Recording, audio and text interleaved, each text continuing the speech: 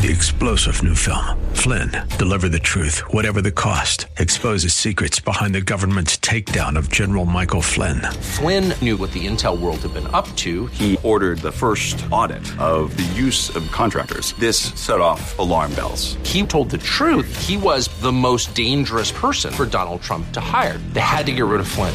Flynn, deliver the truth, whatever the cost. Available now. Watch it today. Go to salemnow.com. salemnow.com.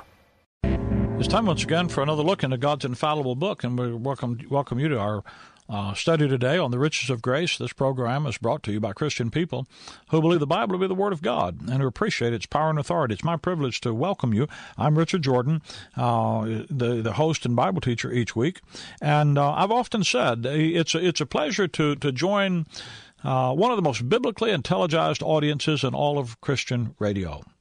And I don't say that because we have the most members of Mensa in our audience or that we have the most advanced academic degrees. I say it because when you understand God's Word rightly divided, you have a capacity to have wisdom, knowledge, and understanding in the spiritual realm that goes way beyond anything that is normally assumed to exist.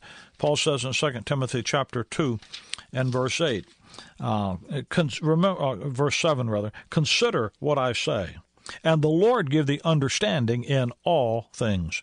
When you consider what God's Word has to say, when Paul says, consider what I say, he says that in verse 7. You go down to verse 15, he says, study to show thyself approved unto God, a workman that needs not to be ashamed, rightly dividing the word of truth. When he talks about rightly dividing the word of truth, that's what we call dispensational Bible study. That is, it's not enough just to study the Bible. You have to rightly divide the Bible. There are distinctions in the program of God, in the various programs of God through history, that you have to recognize, know, and understand. For example, we all know that there's a man in the Bible called Noah. God told Noah to build a boat, and he did that by faith to the saving of his house from the wrath of God in the flood. Now, what God told Noah about building the boat, about the flood, and about salvation from the flood by getting in the boat, the ark, you know that that's a truth in the Bible. It was something that was important, and Noah had to do it, or the whole human race would have been destroyed. He did do it. He obeyed it. But you know that you wouldn't go back to Genesis chapter 6 and 7 and 8 and try to say, well, God, it was good enough for Noah, it's good enough for me. I think I'll do that, and try to redo that today. Strangely enough, I was some years ago, I was down in Florida, and I was in a Bible conference, and because our television program was on in the area, one of the local TV programs invited me to come and be interviewed in a noon, kind of one of these noon shows that they have on local TV stations. And when they did it on a Friday, and they taped all 5 programs for the next week. And my turn was going to be like the third session. And the fellow who was being interviewed for the day before me actually was building Noah's Ark in Virginia.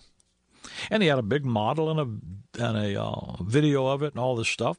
And I'm sitting there waiting my turn, and I'm watching that, and I'm thinking, you're building Noah's Ark in Virginia.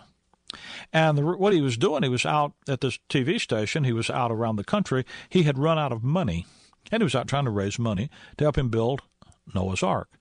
Now, I never did figure that thing out. I listened to him, talked to him afterward, nice guy. But God told him to go build Noah's Ark. You know what? No, God didn't. That was just some hyperventilation that he had. Old J. Vernon McGee used to say he ate too much pizza that night. And God never told him. God told Noah to build that, and you know good and well you don't go back and take Genesis and try to apply it in the 21st century. Why? Well, it's in the Bible. But you have to rightly divide the Bible. You have to recognize there's certain things in the Bible that were meant for others and not for you. You're not the only person. We're not the only people in the program of God. Other people in other ages and other dispensations deserve a part of the Bible that's appropriate and adequate for them, just like you and I do today. And it's the height of hubris for you to say, well, all the Bible's mine, I won't claim any part of it, it's all God's Word, it's all mine. That's just nonsense.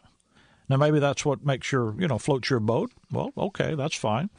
You say, well, I don't think you ought to talk that way, Brother Rick. Well, okay, listen, you wait about half an hour and somebody else will be on here and talk any way they want to. But the fact is that nobody in their right mind, thinking clearly and thinking with any common sense, would think you just go anywhere in the Bible, pick out information. When Paul says rightly divide it, we all know that we need to do. We need to put the things that make the distinctions in the Bible that God's made in His Word. And Paul said, if you want to have real understanding in these things, consider what I say. Because Paul said, I speak to you Gentiles, inasmuch as I am the apostle of the Gentiles, I magnify my office.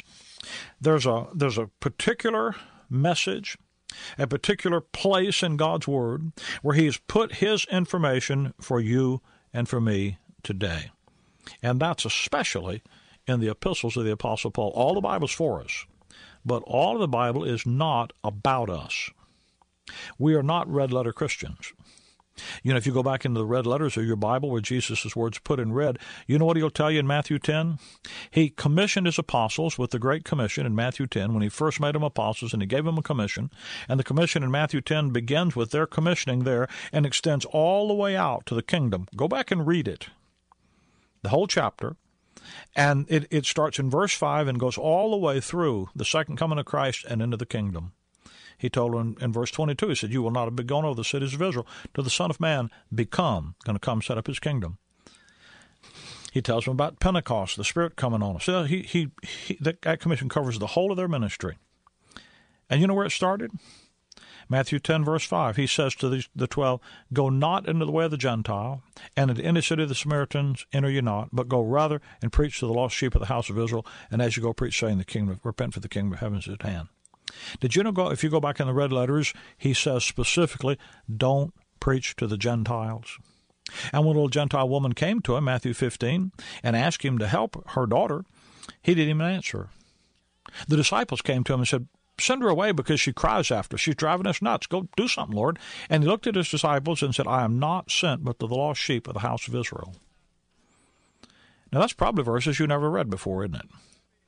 I've met preachers that have been preaching for 30 years, never face those verses. They read them, take an aspirin, go to bed, and hope the next morning they get up and they go away. But those are verses you have to consider. You say, how do you handle that, Brother Rick? You're rightly divided. You understand that Jesus Christ is a minister of the circumcision, minister of the nation Israel, to confirm the promises made unto the fathers.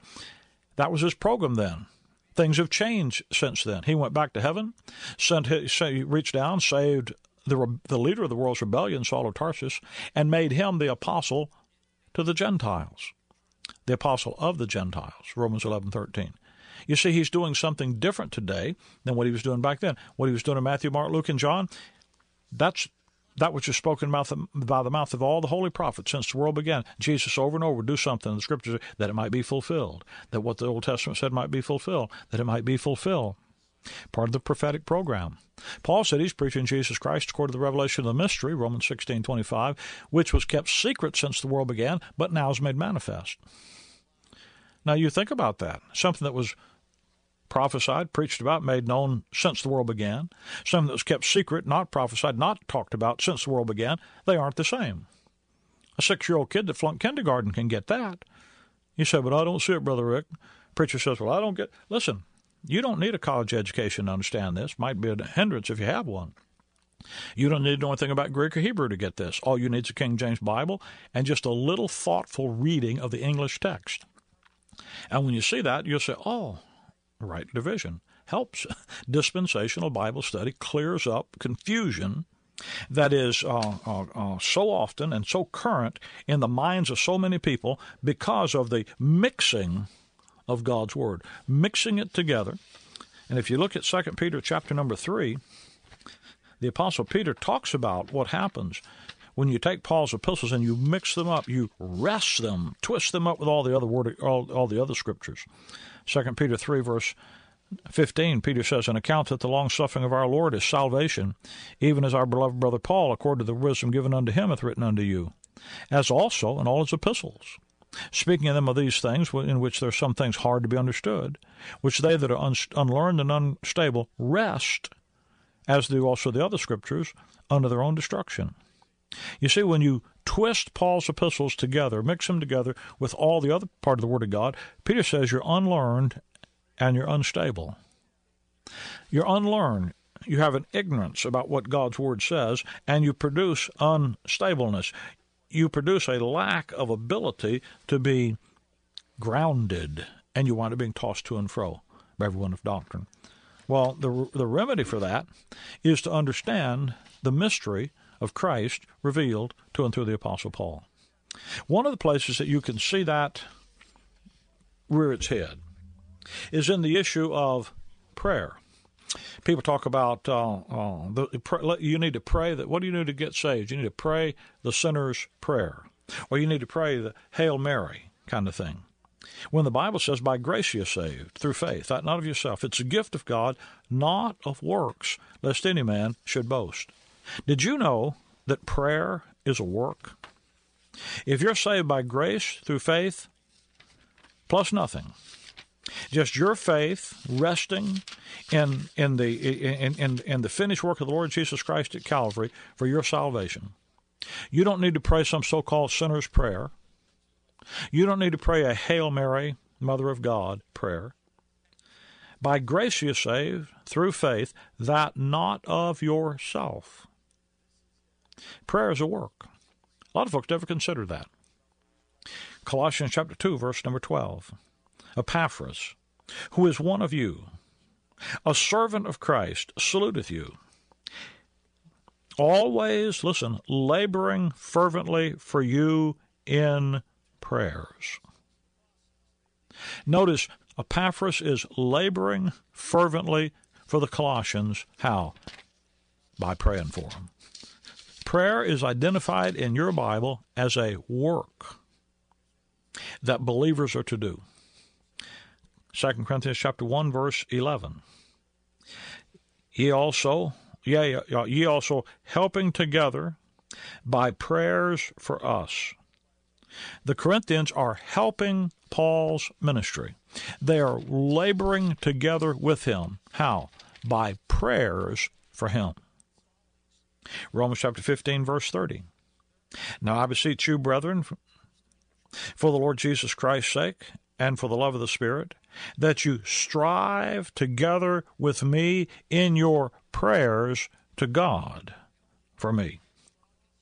The Romans are asked by Paul to strive together, not just work, but to labor to the point of exhaustion in your prayers to God for me. I mean, we can go on and on. Prayer in the Bible is a work, and works don't save you. Therefore, listen to me, prayer won't save you. Now, I know by just saying that, I'm going to rattle some cages. I'm going to get some folks all fired up. But listen, it's also going to rattle some cages, open up some doors, and set some people free.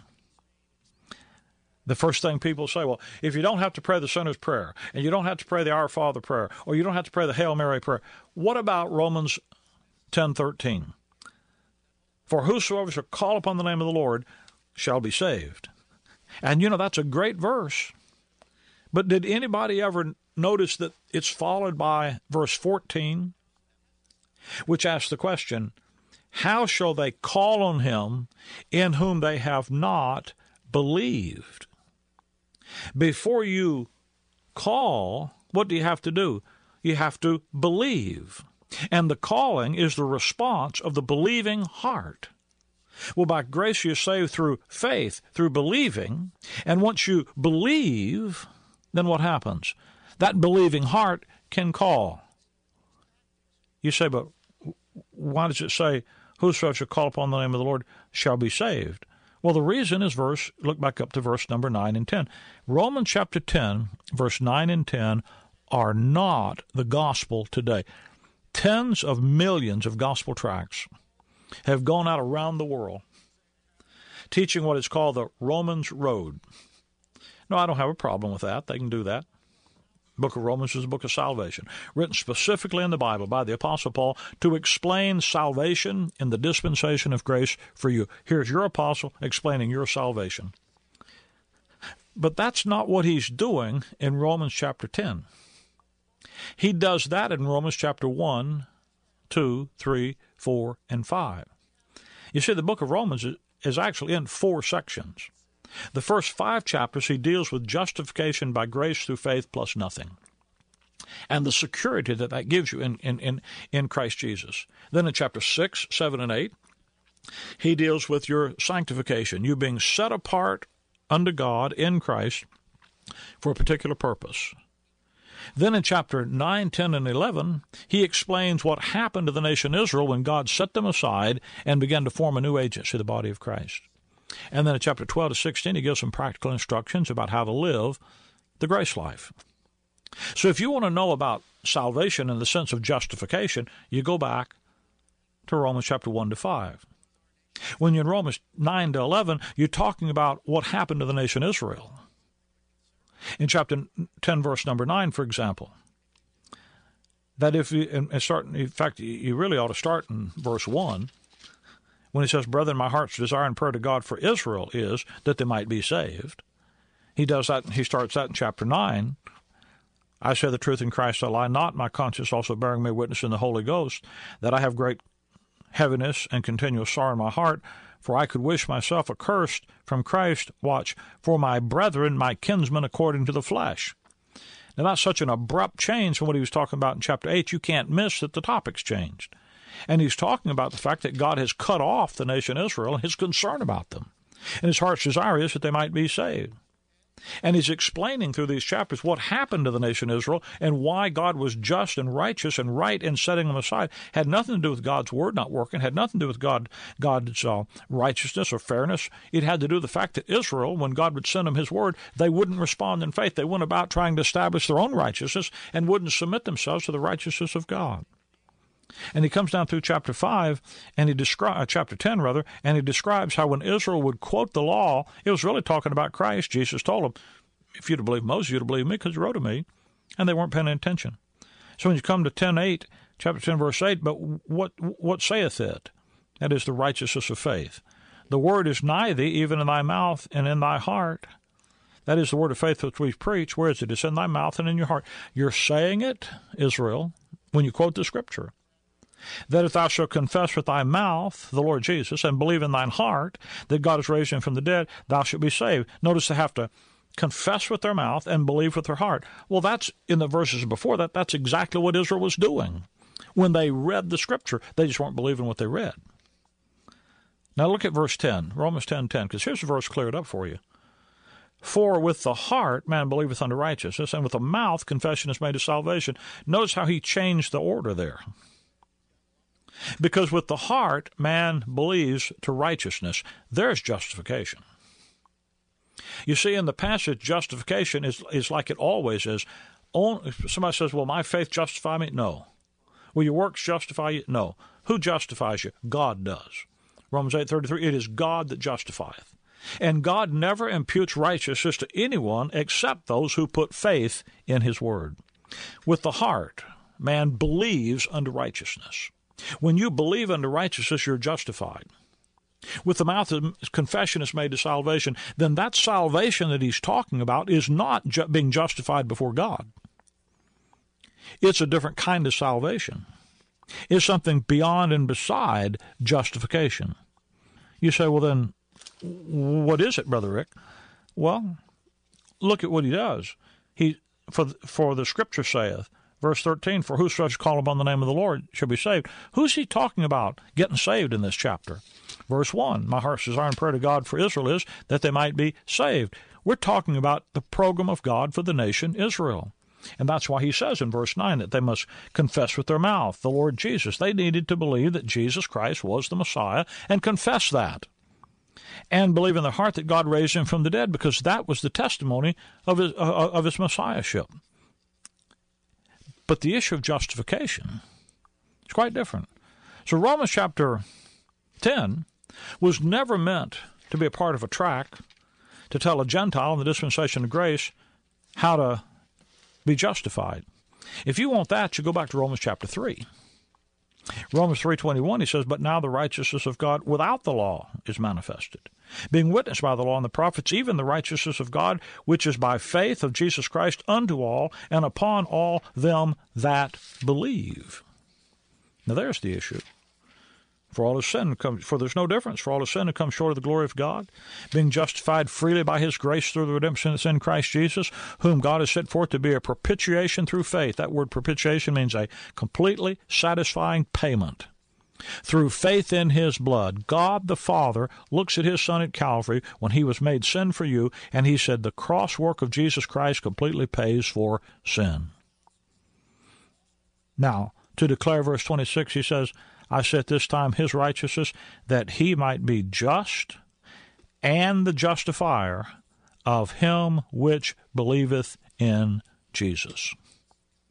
God's just because all of our sins are justly, righteously, completely, and totally paid for at Calvary.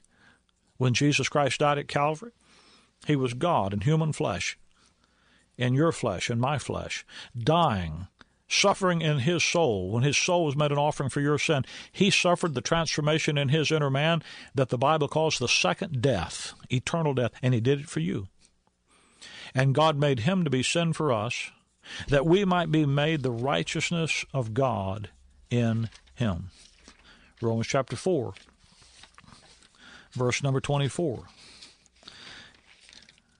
Verse 25. He says, who was delivered for our offenses and was raised again for our justification. Chapter 8, verse 32, he says, he that spared not his own Son, but delivered him up for us all, how shall I not with him also freely give us all things? God commended his love toward you, and that while you were yet a sinner, Jesus Christ died for you. Why? Because you were without strength. And when you were without strength, in due time Christ died for the ungodly. He died for you. He didn't do it when you were strong. He did it when you were weak. He didn't do it when you were repenting, trying to turn over a new leaf and get right. He did it while you were yet a sinner. Yet a sinner. And Jesus Christ died, and God the Father says his death is the satisfying payment for your sin. That's what I believe. What do you believe? I'm just. I can justly, every sin dealt with, give you my righteousness. When you believe, when you rely exclusively in Jesus. That's one of the very few places in Paul's epistles that he ever refers to the Lord Jesus Christ as Jesus. Usually he'll call him Jesus Christ or Christ Jesus or the Lord Jesus Christ. But when Paul just addresses him as Jesus, you need to take note because there's something important going by there. And when he says believe in Jesus, he's talking about you need to trust the total saviorhood of God's Son who died at Calvary for you. And when you put your faith exclusively in him, then God saves you. You'll never understand the Bible. You'll never understand salvation if you don't understand how to rightly divide it. That's why if you get over there in Romans and 10 and you're trying to tell people now you need to pray the sinner's prayer, or you need to pray the Our Father, or you need to pray the Hail Mary, or you need to repeat this prayer after me. Listen, if a person hasn't put their faith exclusively in Jesus Christ, all of that's nonsense. All of that is useless religious effort. That's why time and again you ask somebody, how do you know you have eternal life? And they'll say, well, I prayed. I walked an aisle. I went to church. I was baptized. I took the sacraments. I did catechism. On and on and on they go. The Bible says, believe on the Lord Jesus Christ and thou shalt be saved. There is something you have to do to be saved. You have to believe. And that's why Paul says in Romans 3:27, where's the boasting then? It's excluded. By what law? Of works? Nay, but by the law of faith. Faith is the only thing you can do without doing anything. Because to him that works not, but believes, his faith is counted to him for righteousness. You know, that's saying a lot. I understand that. Can I give you a free Bible study? It's entitled, Why Prayer Will Not Save You. Prayer's a work, friend, and your works won't save you. What saves you is your faith alone, resting in the finished work of the Lord Jesus Christ. Let me give you this free Bible study. You can have a CD or a DVD, either one, and I'll be glad to give it to you with my compliments. You call me here at our toll-free number, 888-535-2300. That's 888-535-2300. And you ask for the free Bible study, Why Prayer Will Not Save You. And you tell the folks you want a CD or a DVD, and they'll be glad to get you whichever one you ask for. That number again is 888-535-2300. We're certainly glad that you join us each week like this. You know, it's a privilege for us to be able to share these things with you. And as I say to you week after week, we're not trying to get you to join anything. We're not trying to get you to do something for us. We don't have a denomination for you to be a part of. We just want we want to proclaim to you, talk to you about a person, the Lord Jesus Christ, out of a book called the Bible, the King James Bible. And we want God's Word to work effectually in you because you believe it. And you know, one of the joys of our life is the fact that there are people in your area where you're listening to this radio program. This program is broadcast on a number of markets around the United States. And in every market where it's broadcast, there is a local group of people who help us put this program on the station, who are in agreement. They understand God's Word rightly divided. They study each week. They meet together each weekend. They take a King James Bible. They study it rightly divided. And for them, the grace life, Christ in you, the hope of glory, is the issue. Not some religion, not some works program, but who God has made us in Christ, living in us and through us, because our confidence is in God's Word. 1 Thessalonians 2:13, Paul says that it's the Word of God that works effectually in you that believe. Can I tell you that there are people right in your neighborhood? I say that so you understand. You don't just have to listen to the radio. There are people in your neighborhood that would do you good. If you call us at 888-535-2300, we'll put you in touch with these folks in your area, and you can be a part of a group of people who believe the Bible to be the Word of God, who appreciate its power of authority, who understand how to rightly divide it, and who understand how to make grace, the grace life, the issue in their life. There is a gospel you can believe. There is a Bible you can trust. There is a study you can understand. There's a life you can live, and there is a purpose that you can fulfill. And there are folks right in your area that can help you in those things. If those things are important to you, listen, you rob yourself and your family of a spiritual heritage by not being a part of that. 888-535-2300. You call us, and we'll put you in touch with the folks that are in your area. If you're in a place where you can't get out, you're housebound, or you don't have the opportunity to go places, can I tell you that we, on the weekend, on Sundays and Wednesdays, in our ministry, I pastor a very active church in the Chicagoland area. We put all of our services on the Internet. We webcast them live. We also archive them for future viewing. If you go to our website, graceimpact.org, GraceImpact, one word, graceimpact.org, you'll find at 9:30, at 10:45, and 6 p.m. on Sunday, and 7:30 on Wednesday night, and these are Central Times, you'll find our broadcast available where you can study live with us. If you need to do it, look at them after we've done them, there'll be links that will put you to places where you can see the archived versions of these studies. Can I tell you that we're trying to make God's Word available? We're trying to put it out there where you can get a hold of it and where it can be real in your life. That's our purpose. And we're happy to spend and be spent to make that possible. 888-535-2300. That's the number to call if you need information. GraceImpact.org is the place to go on the Internet if you would like to see join us for our live studies or archive ones. And you can find other information about us and about Grace School of the Bible. If you're interested in being a real in-depth student of God's Word, go there and look at the information about Grace School of the Bible. It's a unique program. The curriculum is Bible-based, Pauline Right Division-based. It's not the standard systematic theologies that you get in schools that only produce the confusion that you see about you on every hand. But you can have God's Word as the basis of your faith. GraceImpact.org, 888-535-2300 is the number to call.